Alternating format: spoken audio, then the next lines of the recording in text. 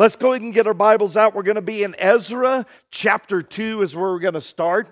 Ezra chapter 2.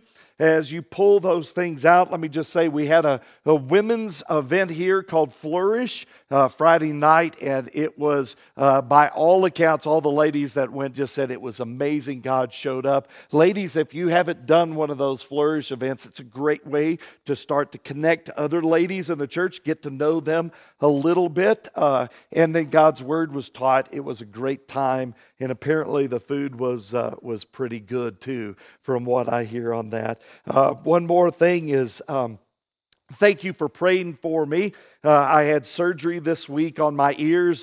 For many of you who don't know, I've had been wrestling with being deaf over the last 3.5, 4 months from an infection that I had. And so God is using that. I can hear just a little bit out of my left ear now. So praise God for that. And it's, so I'm, thanks for your prayers on that. And so as we get going, welcome to week 3 of our series, Reclaim.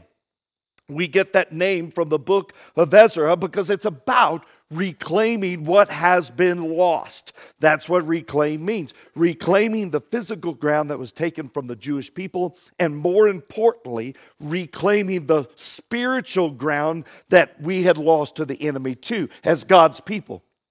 Now, here's the thing, as we study the Bible, we always want to study it in context, like where it's at, how does it relate, what's the story about. That's important to the context, what we're doing here in this book.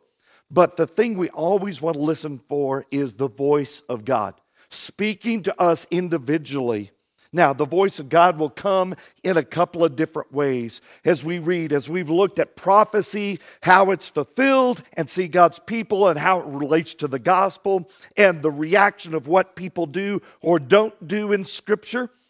We see His character start to emerge from these words. We understand who God is and what He is saying, not only to those people, but to us. And what is really key is to understand that when God speaks, He speaks at 2 levels. And here's what I mean. He speaks to the group, God's people, right? Like here, God is speaking to the group in these Hebrews, and He is speaking to individuals. So He's going to speak to all of us, but He's going to speak to you through His Holy Spirit. Last week, we looked at how the Spirit of God, the Holy Spirit, the third person of the Trinity, rouses, stirs the spirit of the Persian King Cyrus to not only let the Hebrew people leave, but to give them money and resources to go and rebuild the temple of God. This is amazing because Jerusalem, the temple, is all destroyed. That stirring in Cyrus from the Spirit of God, stirring Cyrus's spirit, is done by the Holy Spirit, third person of the Trinity. And over again, we saw how God roused, stirred the spirit of thousands of people, His people, to do His bidding. And I want you to see that through God speaks to this group. We never just hear God in a vacuum. We hear Him as part of the bigger group of God's people, right? We're never just alone in hearing God. The Holy Spirit of God is always stirring individuals, yes, but He's also not just speaking to individuals, but to the body. And that's important to understand in context. And something so key about this, I really want us to get down, is God does this stirring, right? But when we see Him stirring the group, something really amazing starts to happen. The impossible begins to occur. This is important. In this case, a year before chapter 2 of Ezra, there was absolutely no reason to think that the Babylonian king would ever let the Hebrew people go, much less be sent out by a proclamation of the king. And on top of that, to give them the money and the resources to pull it off. Now, I think about this. On top of that, their pagan neighbors were giving the Hebrews money to do it. And as we begin the series or the talk today, here's the question I want you to ask yourself. Here's the question. The question has 2 parts. Ask yourself this. 1, will you act when you sense God telling you to go or do something? Like, will you take a step of faith? Because here's the deal. God may be stirring something deep inside you that God wants you to act on. But as you look around you right now, you don't see how in the world it would ever be possible with your situation as it stands right now.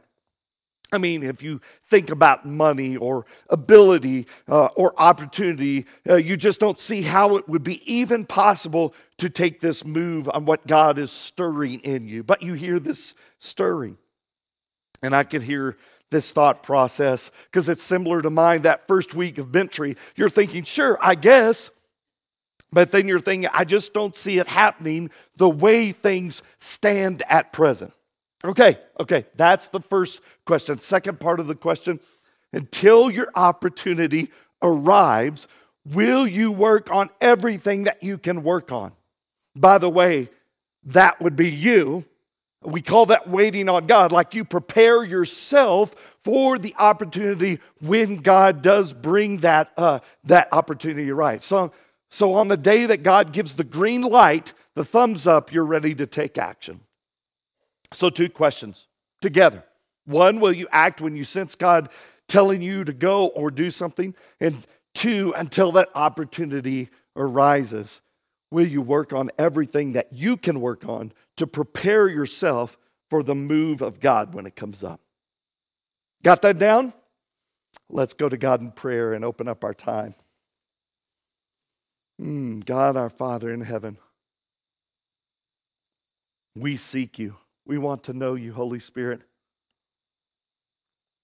Our prayer is that you would just open these words of life in the Bible, fill us to capacity, Lord. I know that there are people that have this stirring in this place and just want to be ready to reclaim lost spiritual ground.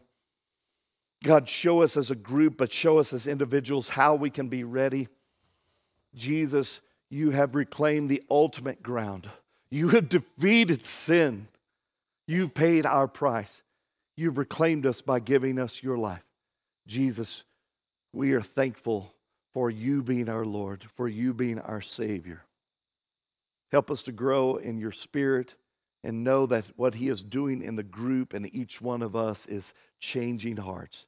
It is in the name of Jesus Christ we all prayed and said, amen. 70 years they had been gone from the land God had promised their ancestors, the Holy Land. The Hebrews had kept their culture together, relatively so, at least somewhat. But make no mistake, Babylon was not their home. But it kind of was. They were in a foreign land. This is not their home, but it kind of was. And yet most of the Hebrews had grown up in captivity. Babylon felt like home. They knew it well. It was a prosperous land. Besides, the only thing they knew from the old land was stories from the very old folks who went on and rattled on about the old ways. And they had been kids when they had left. There were no pictures, no things, just stories. They had been a captive people, but it had not been like in Egypt when they were slaves making bricks. It had not been like that. By all accounts, their lives had not been that bad. They had tried to practice their religion, but the central part of their communication, their interaction with God, was through the temple at Jerusalem, which had been destroyed now for 70 years. And by all accounts, the travelers from Jerusalem area that would come by would say, look, it's just a wasteland. There's nothing there. You don't want to go. But they had this stirring, right? This stirring from God. Their spirit had been roused by the Spirit of God. A year before there had absolutely been no possibility of ever going back to their homeland. But what a difference a year makes, right? A new king, and he's funding whoever wants to go back, he's going to pay for it. A year. I want you to get this picture because right at the heart of our question today, they had this stirring from God, but there was no way to act on that stirring. But now the journey was here. They could go. The question was, who would go? Like, are you going to take that first step of faith across the desert? This is a huge journey here.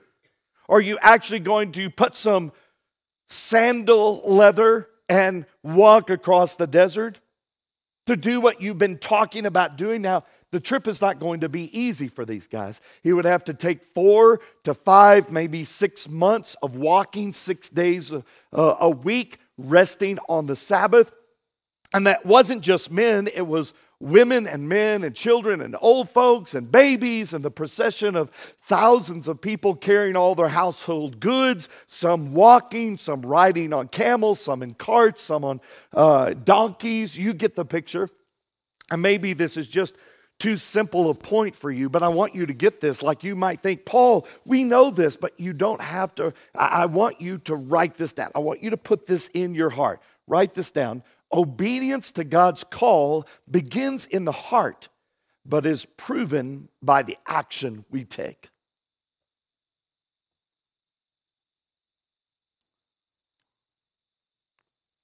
Obedience to God's call begins in the heart, but it is proven, it is demonstrated by the action we take.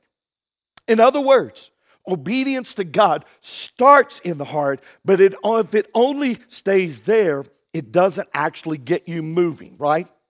Then it's disobedience if it just stays in your heart. Because I don't know about you, I can hear God's call and be like, sure, God, that sounds good. That sounds great. But right now, there's just no way to do it. Like you explain to God why he's wrong. That's a bad idea, by the way. But when you figure it all out, God, you just get back to me and I'll be ready. Like, in my mind, it's easy to follow Jesus and be his disciple. But then when Jesus says, I want you to start doing this particular thing I've called you to do, I've got a decision to make. Will I follow him or not? Or just do I let it stay a warm feeling in my heart? You with me?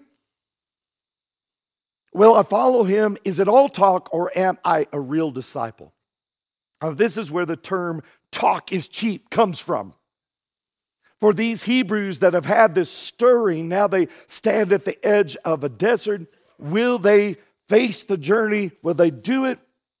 And hey, listen, sometimes even before we get the thing God is asking us to do, we have some hard stuff that happens to us first. These people are called to go back to rebuild the temple. That's the stirring, but what do they have to do first?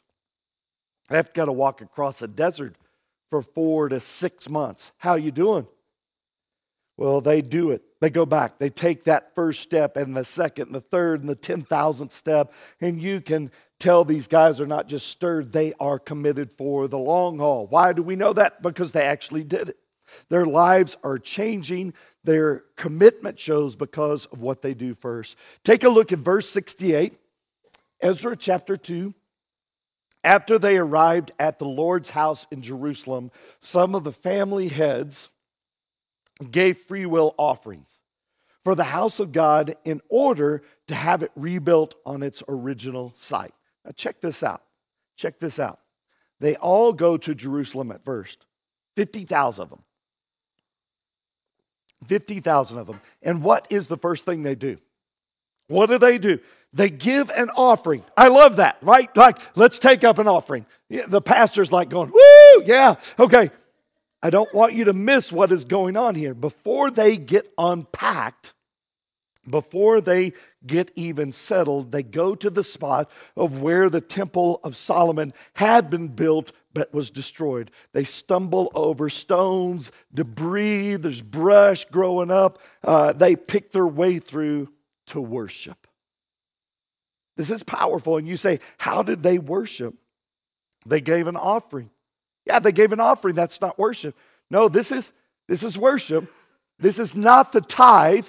The tithe is different from the offering. The tithe is the 10%, the first 10% of income of what God gives you. That part, God says, that's mine.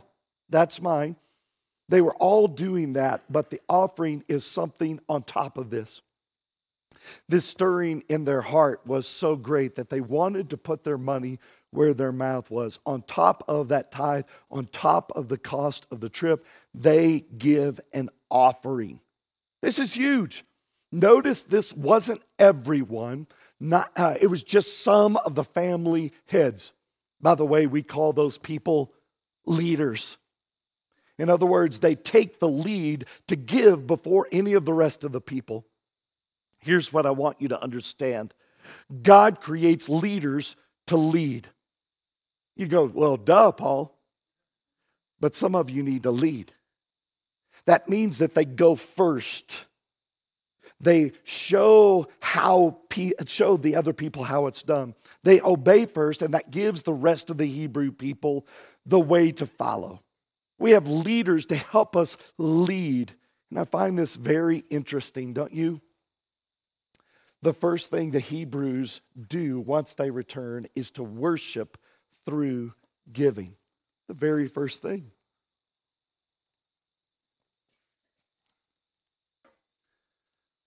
That's faith right there. They're going to take from their wealth that God has given them and give back to God. And that is over and above their regular tithe, that 10%. First thing, now watch verse 69. It's not just the rich people that give.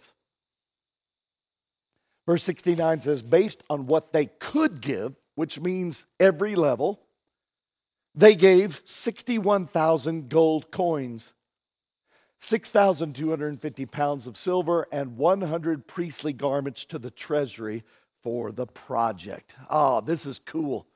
Before anything else they give, they're not even unpacked yet. They have not set up their tent, and yet they are giving. That's some worship right there. That's some faith right there. By the way, I don't know if you get this or not.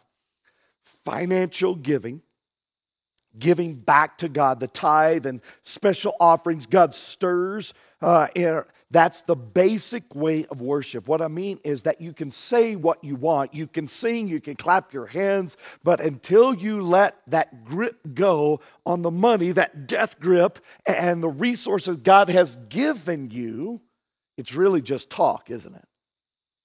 Because it's the deal of trusting that it's all God's money anyway. And you trust Him for your future, even though you don't know how it's going to come in. You trust Him with your future by actually giving part of the money He's commanded back to God. And you get this, but it bears saying out loud and reminding ourselves of giving is not for God. God is not like short on cash. God's not poor in any way. So why does He stir our hearts to give if He is so rich? Here it is. A step of faith is taken each time we give our tithe and offering back to God.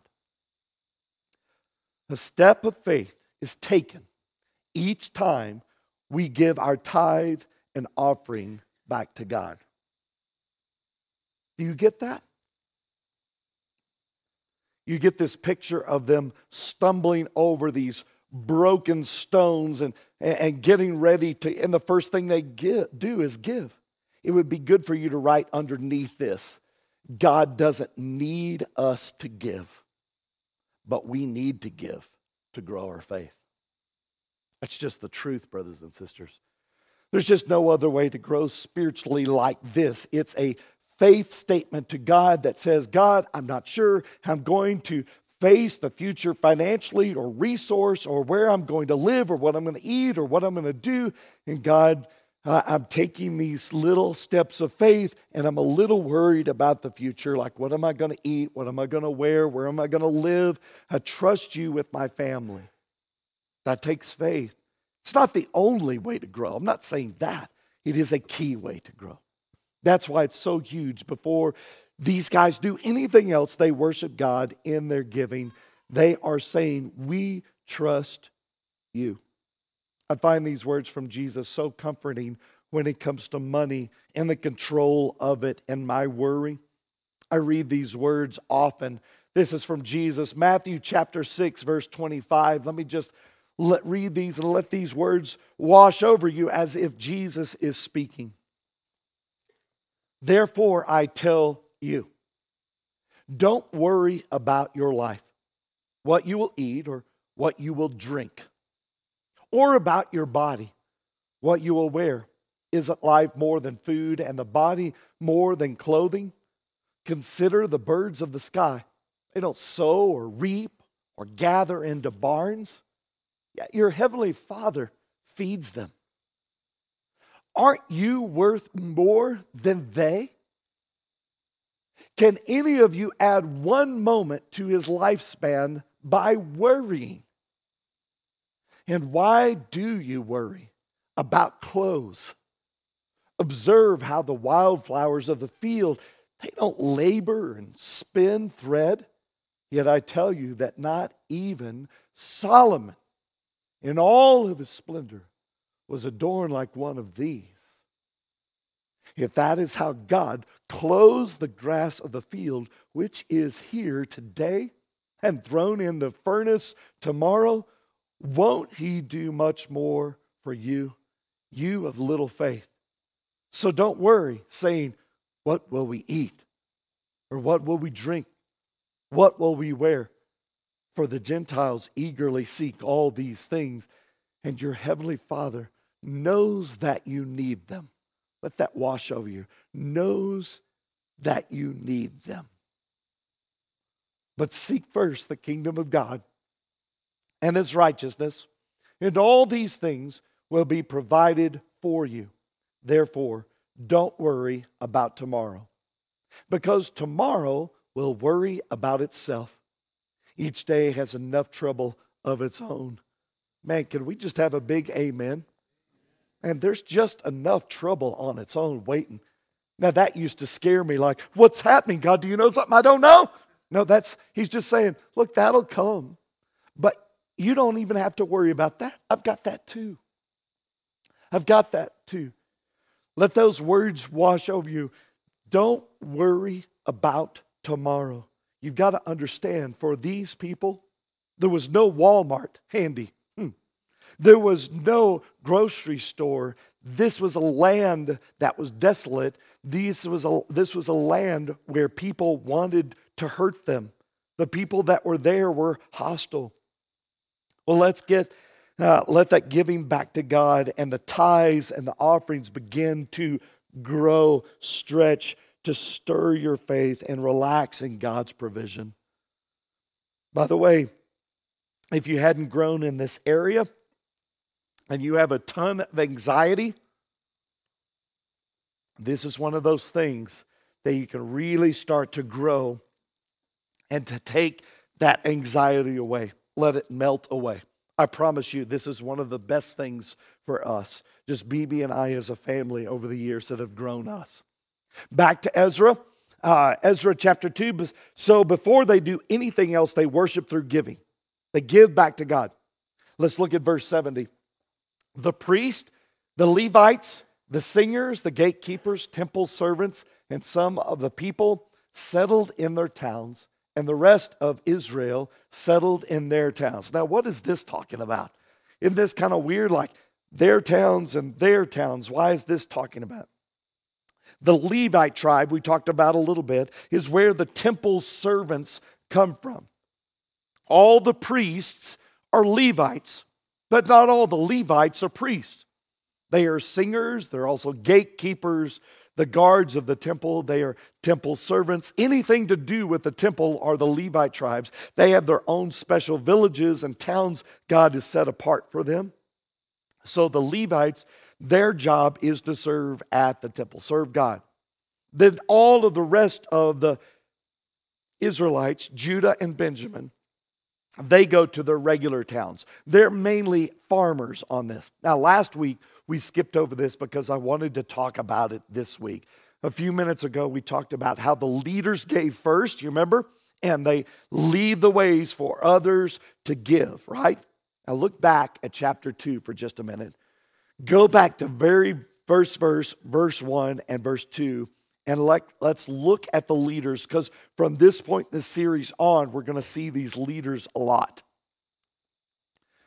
These now are the people of the province who came from those captive exiles King Nebuchadnezzar of Babylon had deported to Babylon. They returned to Jerusalem and Judah, each to his own town. They came with Zerubbabel, Jeshua, Nehemiah, Sariah, Realiah, Mordecai, Bilshan, Mispar, Bigtha, Rehum, and Baanah. Man, the names of those Hebrew leaders who returned, I want you to see, those are not all Hebrew names. In fact, they're named after the country they have been imprisoned by. They carry their history in their names. One name is a Persian name, Bigtha.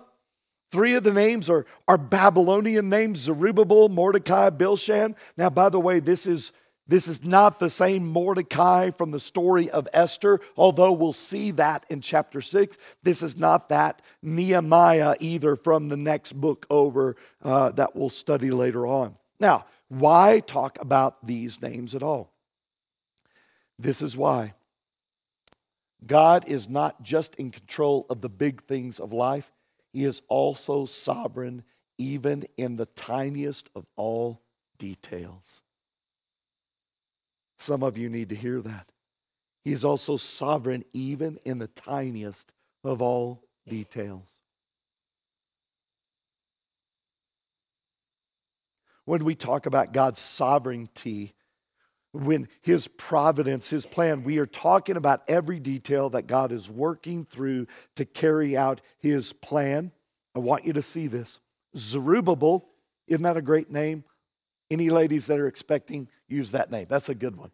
Zerubbabel is the governor of the province. He is Jewish, but he has this Babylonian name. It's almost like a scar on him. He is the crucial link with the Davidic dynasty. In other words, the David dynasty, King David.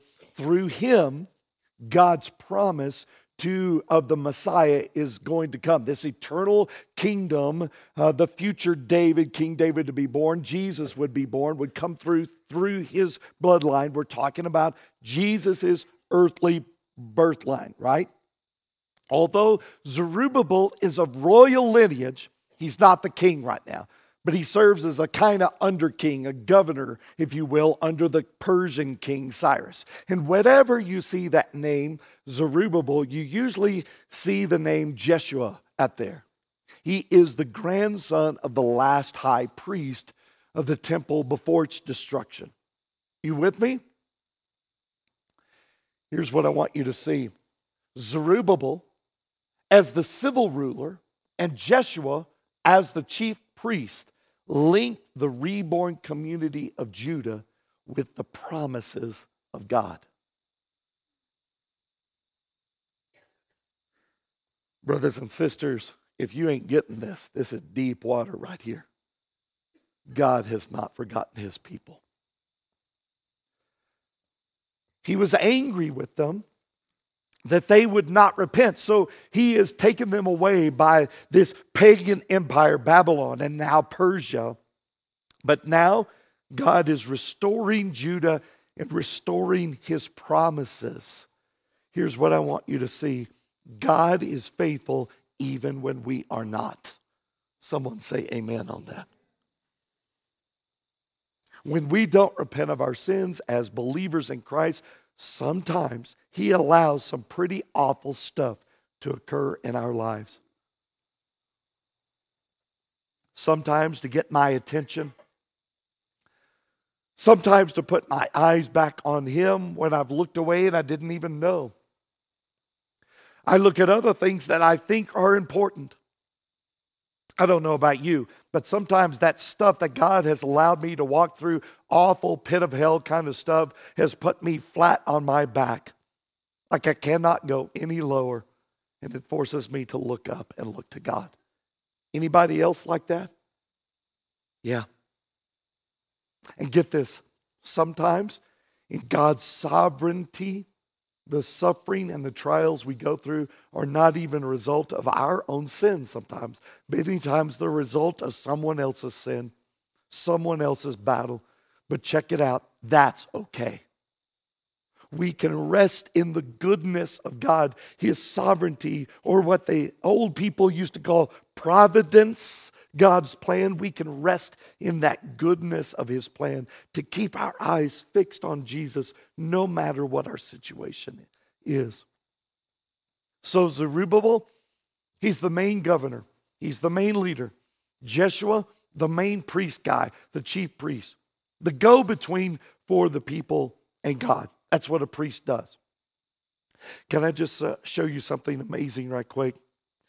We pointed out that Zerubbabel is the royal line of kings that Jesus would descend from, right? But the name Jeshua can also be pronounced this way, Joshua. Those two names mean Yahweh is salvation. Yahweh is salvation. Yahweh is salvation, meaning that although we turned from God and chose to sin, we were separated from God through this spiritual death. Yahweh is salvation, or Jeshua or Joshua is this name. This is the high priest, right? You go, oh, that's neat, Paul. No, go with me. Another one to have this name given to him was a baby born in Bethlehem and laid in a manger. His mother would name him the name that the angel Gabriel would tell her to name him. Jesus, or how we say it with a Hebrew accent, Yeshua. That should mess you up. Do you see how everything in the Old Testament points to Jesus, the Christ coming? Everything. Let's go to chapter 3, verse 1. When the 7th month arrived and the Israelites were in their towns, the people gathered as one in Jerusalem. Remember, he speaks to the individual and to the group. Jeshua, son of Joshua, and his brothers, the priests, and along with Zerubbabel, son of Shealtiel, and his brothers, began to build the altar of Israel's God in order to offer burnt offerings on it. As it is written in the law of Moses, in the man of God. The first few months, they are just occupied with just getting their dwellings, their houses going, like Maslow's hierarchy, right? Food, clothing, shelter, right? They needed all of that stuff. They needed defense because all of these people, what they literally had to do is get their swords out and put the women and the children in behind them and guys form a ring.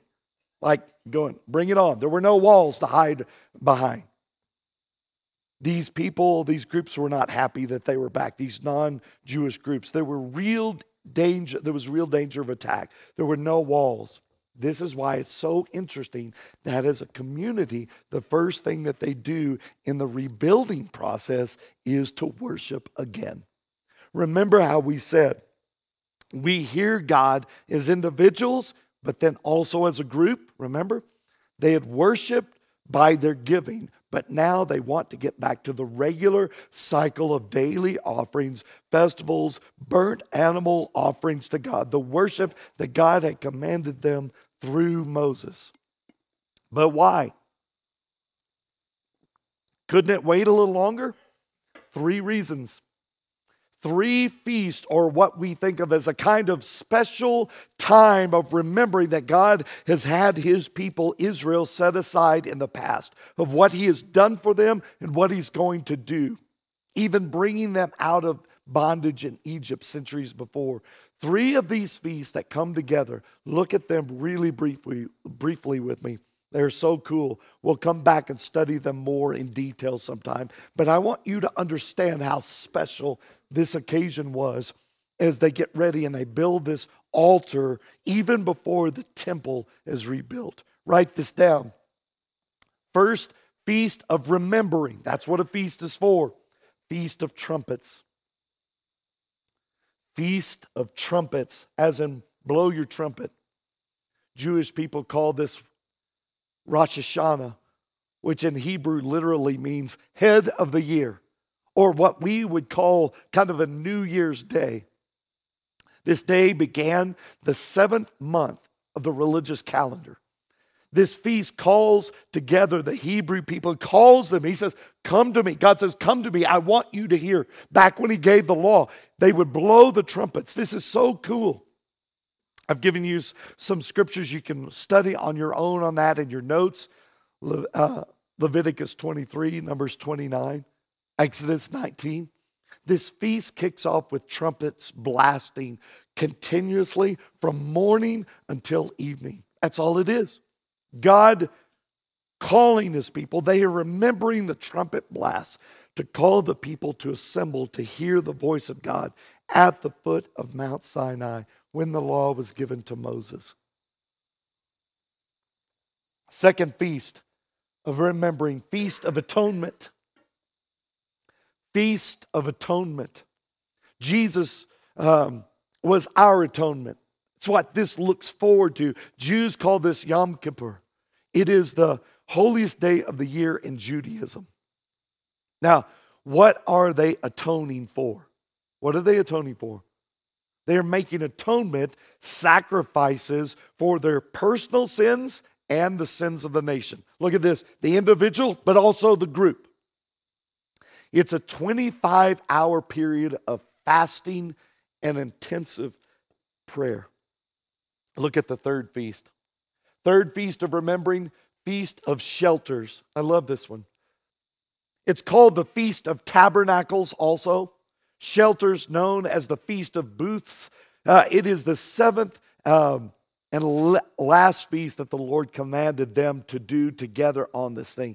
This is where Jews were to observe each year by appearing before the Lord. Everyone in the nation come to 3 different feasts. This was one of those feasts. The people would literally come, set up shelters around the temple and live as they celebrated this feast in these little huts, like tents kind of a thing.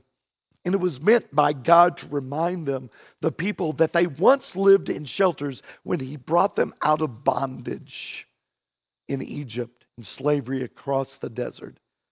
You can read about this in Deuteronomy 16.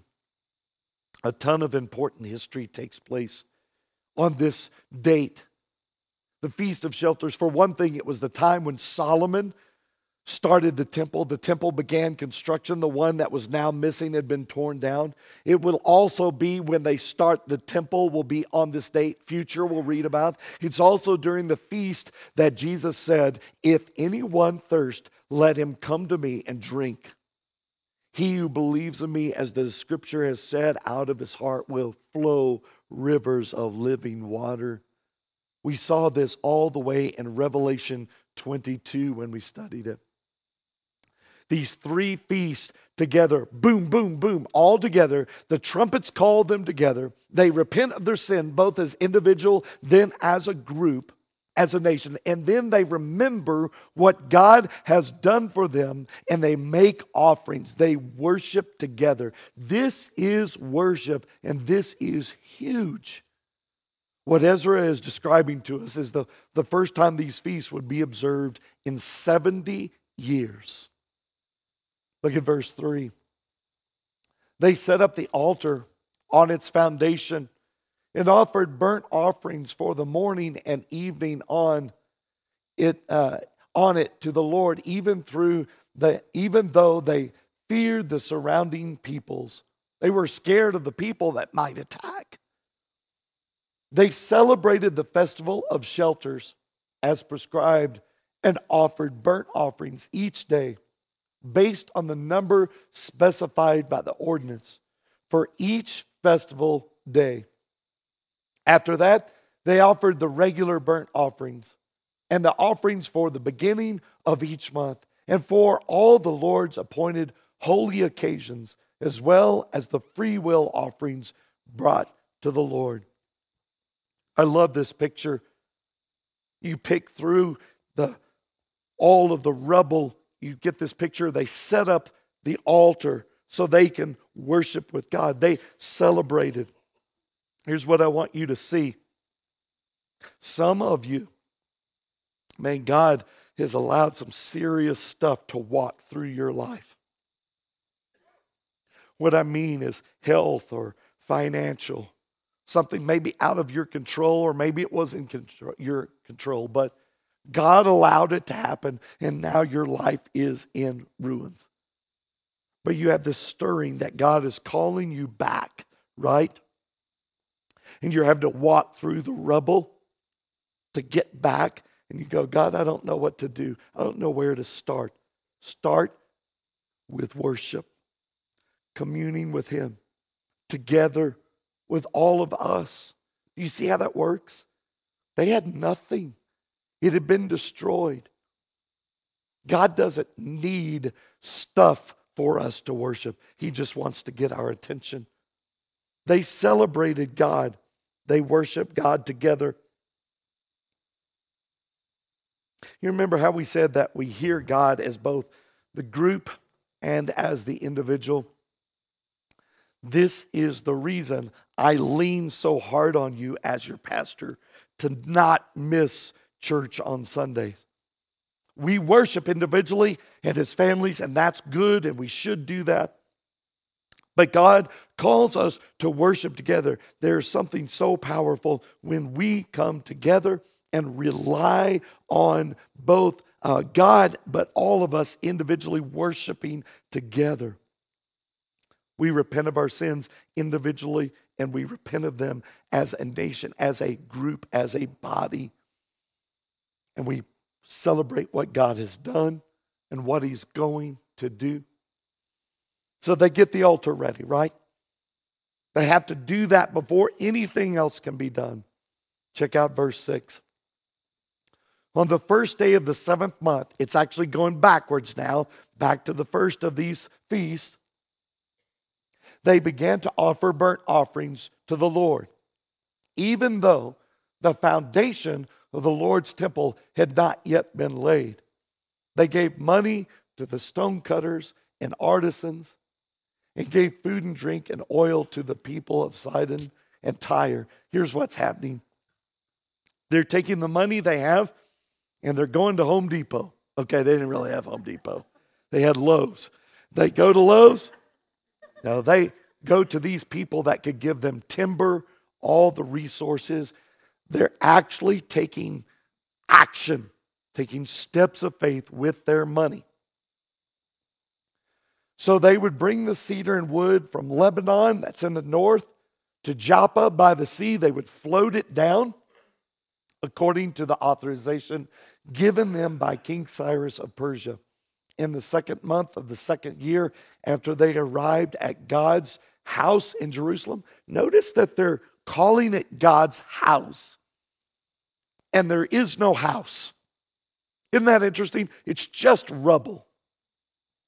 Zerubbabel, son of Shealtiel, Jeshua, son of Jozadak, and the rest of their brothers, including the priests, the Levites, and all who had returned to Jerusalem from captivity. They began to build. I love this. They appointed the Levites who were 20 years old or more to supervise the work of the Lord's house. Jeshua with his sons and brothers, Kadmiel with his sons and the sons of Judah, and of the Judah and of Henadad with their sons and brothers and the Levites, joined together to supervise those working on the house of God. They pulled the trigger. They did it. They took the journey. They observed what they had heard God stir in their spirit. They began to prepare. They start their communion with God through worship. Next week, we're going to see what that actually meant. You're going to see that next level of what the construction looks like. Let me take just a moment to close our time. We began with 2 questions, right? 1, will you act when you sense God is stirring you, telling you to do something or go somewhere? So answer that. Just for you. Notice God's listening. And 2, until the opportunity to do it arrives, will you work on everything that you can work on to prepare for the move of God? It's like the farmer, he can prepare the fields and he can plant the seeds, but he has to wait on God for the rain. So here's what I know. God does not call you to salvation in Jesus for no reason. You, my friends, were made for a specific purpose, in a specific time. Your address, your hair color, your DNA, where you live, what you do, your family members. Let me tell you, even if your parents told you they weren't planning on having you, you were a surprise. You were no surprise to God. You were literally molded by God, the creator of the universe, for this life that you are called to right now. And listen to me, you are called to be a part of this family, this church right now. You were created for this point in time for a purpose. I can't wait to see what God is going to do through you as individuals. But when God brings individuals that are sold out, that will say yes to both those questions, to see what he does with the collection, the group of all of us together, it's going to be powerful. Let's pray.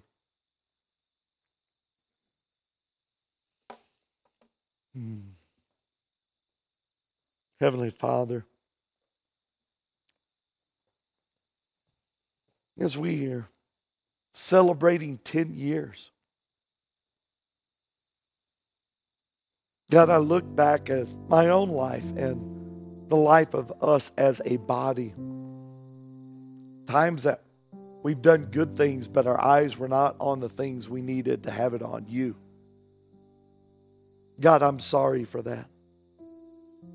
Sorry for my own life when I have made idols out of things that I thought were important, but they weren't. But God, we celebrate because even when we've made the wrong decisions, you still love us.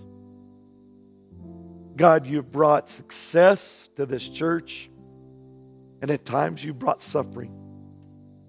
God, you have brought life. You called us together.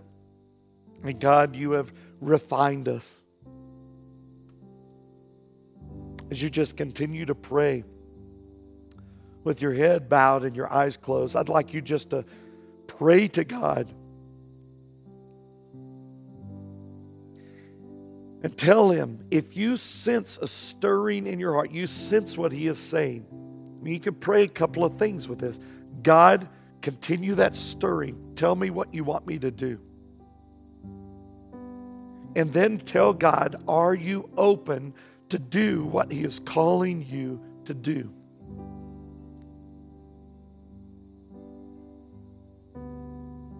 You just pray those things.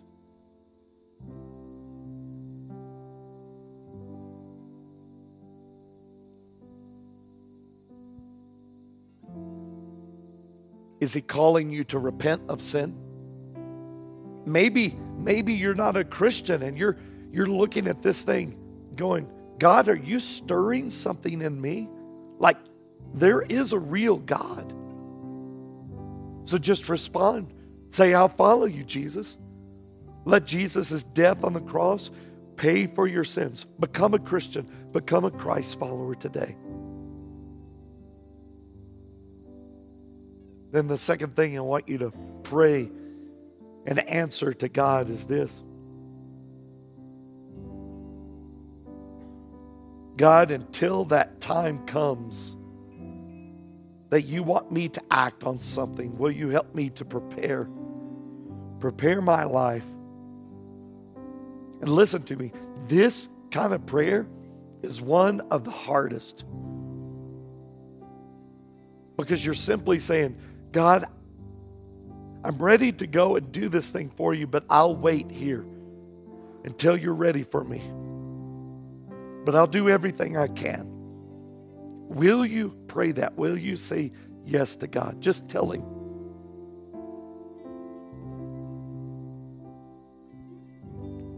Now here's the deal. God has called you. You've said yes. You're waiting for the time to go or do whatever he's called you to do. Now, watch for the time. Watch the opportunity because it's coming. Will it be to plug in. I mean, really plug in and be a part of this church. Maybe God's calling you to mission work. Maybe He's calling you to start a Bible study at school or work.